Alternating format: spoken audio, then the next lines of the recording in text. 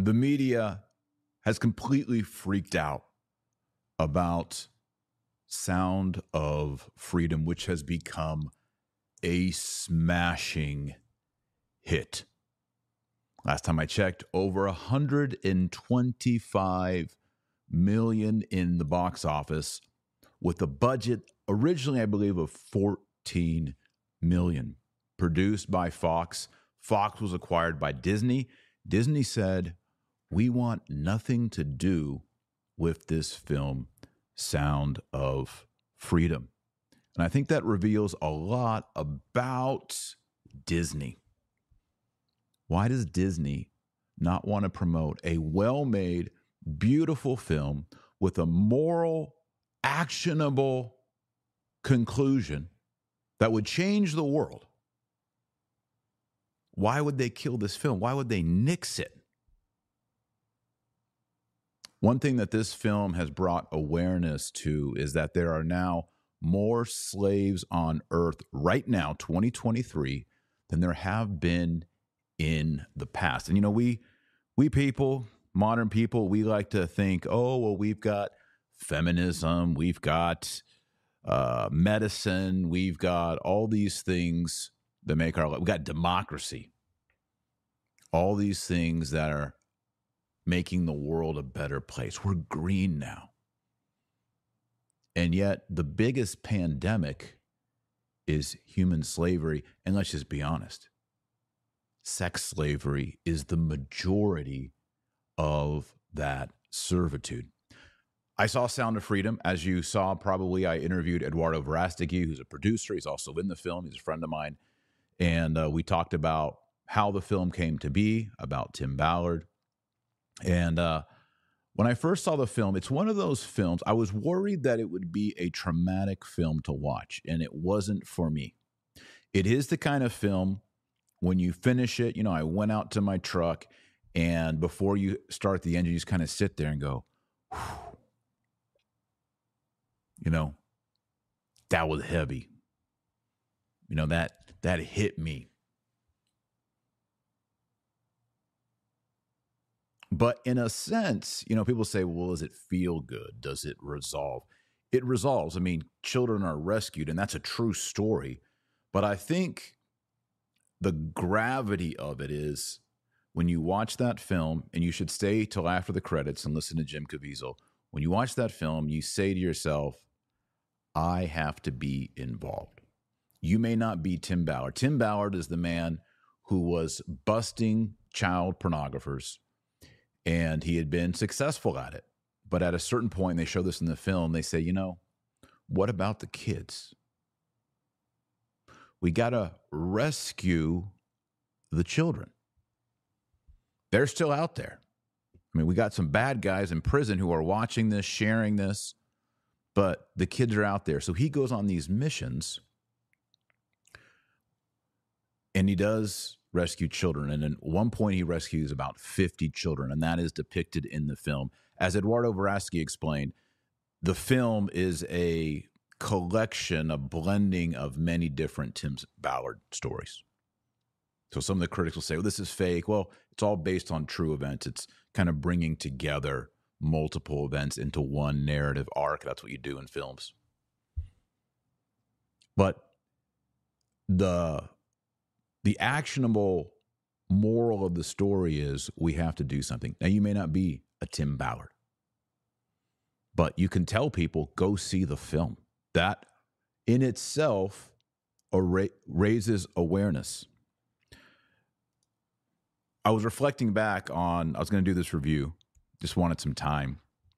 And I thought, what would be my favorite takeaway points without ruining the film for those who haven't seen it? So I think from the beginning, one of the most impressive elements is just not only Tim Ballard's, the anxiety and the stress that he bears in having to be a part of, by bringing to justice these child pornographers, he has to be exposed to the child pornography.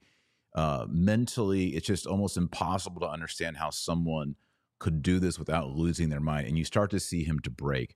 But one of the really amazing parts of the film, and I've listened to Tim Ballard interviews, so I know this is true, is the presence of Tim Ballard's wife in encouraging him. There's a true part of the story is Tim Ballard, if he goes on these missions and loses his employment with the government agencies, he'll lose his pension.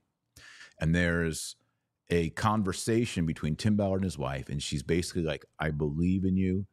This needs to be done. Even if there's a cost to our family, I believe in you. For the sake of our souls, this is something that you should do. That kind of shows that it's not just Tim Ballard alone. Tim Ballard is operating with his family, with his wife, and you also see one of his friends in the film as well. That was, I think, a really good part of the film. Another cringy part to watch, but a great part of the film, is Jim Caviezel, playing Tim Ballard, pretends with one of the pedophiles, pretends that he himself is a pedophile. So he has to go into their mind and act like a pedophile in order to earn their trust, to learn the way in which they are advertising and providing children at the Mexican border.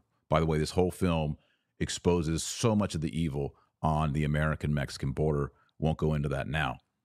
And he's meeting with this pedophile. The pedophile thinks that he's one of them. And then when he finally gets him to admit what he needs and he busts him, he quotes the scripture of our Lord Jesus Christ, where it says, it would be better for a millstone to be tied around a man's neck and cast into the sea than to allow one of these little ones to be scandalized or to be hurt, depending on the translation. And the pedophile's like, what do you mean? What are you talking about? He goes, you are now under arrest. And he busts him. That's a very satisfying. And Jim Caviezel in that moment has this giddy smile on his face that he gets to basically throw off this costume of being a pedophile, and he gets the man. That was a good part of the film. There's a bunch of other stuff that I don't want to talk about in case you haven't seen it, but there is one scene that I have to get credit to Alejandro Monteverde. He is the director of Sound of Freedom, and he was down here in Texas. We were able to have dinner together recently, and he's very talented.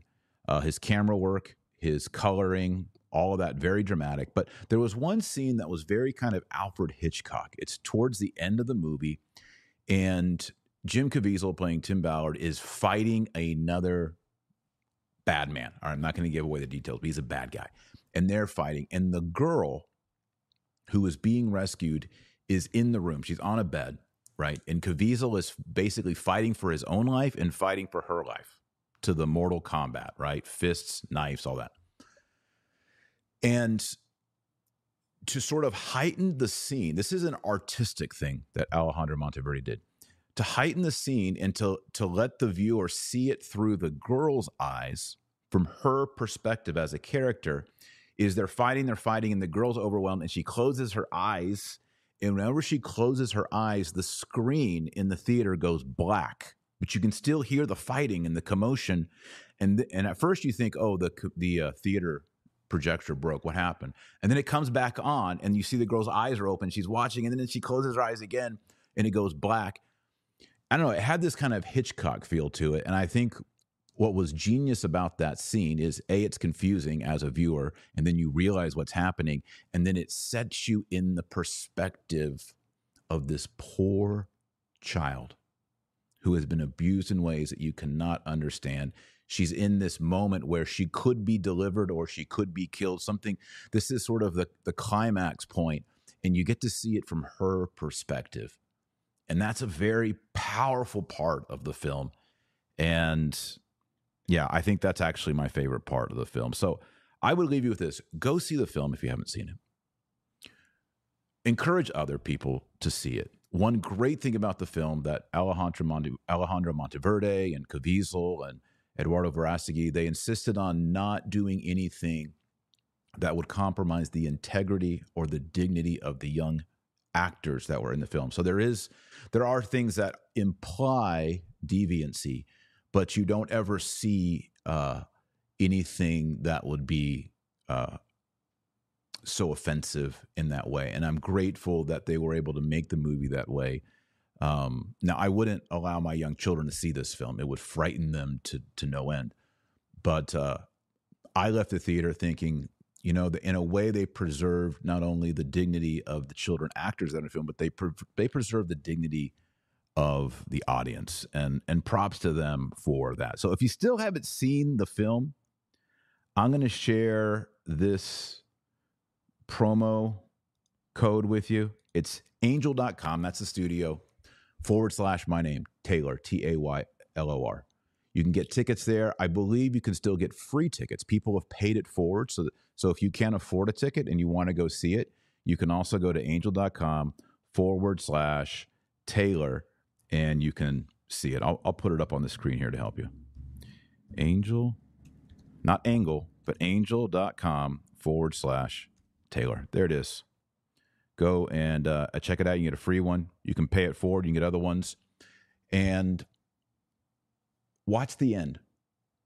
After the credits, Jim Caviezel comes on and he gives a talk. It's 2 or 3 minutes long. Very powerful. Make sure you watch that. Highly encourage you to see it. Highly recommend it. We must do more. And I'd like to close with a prayer. I think we should pray for all of these little ones.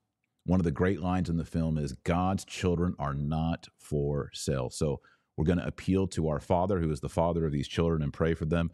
Please join me in praying the Our Father together. In the name of the Father, and of the Son, and of the Holy Ghost. Amen. Our Father, who art in heaven, hallowed be thy name. Thy kingdom come, thy will be done, on earth as it is in heaven.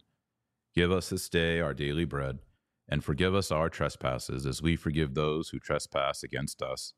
And lead us not into temptation, but deliver us from evil. Amen. Heavenly Father, assist, rescue, and deliver these poor children. In the name of the Father, and of the Son, and of the Holy Ghost. Amen. Thanks for watching, everyone. Please like, please subscribe, please share it, and please go see this movie. And remember, our Lord Jesus Christ says, you're the light of the world and the salt of the earth. So go out there and be salty. God bless and Godspeed.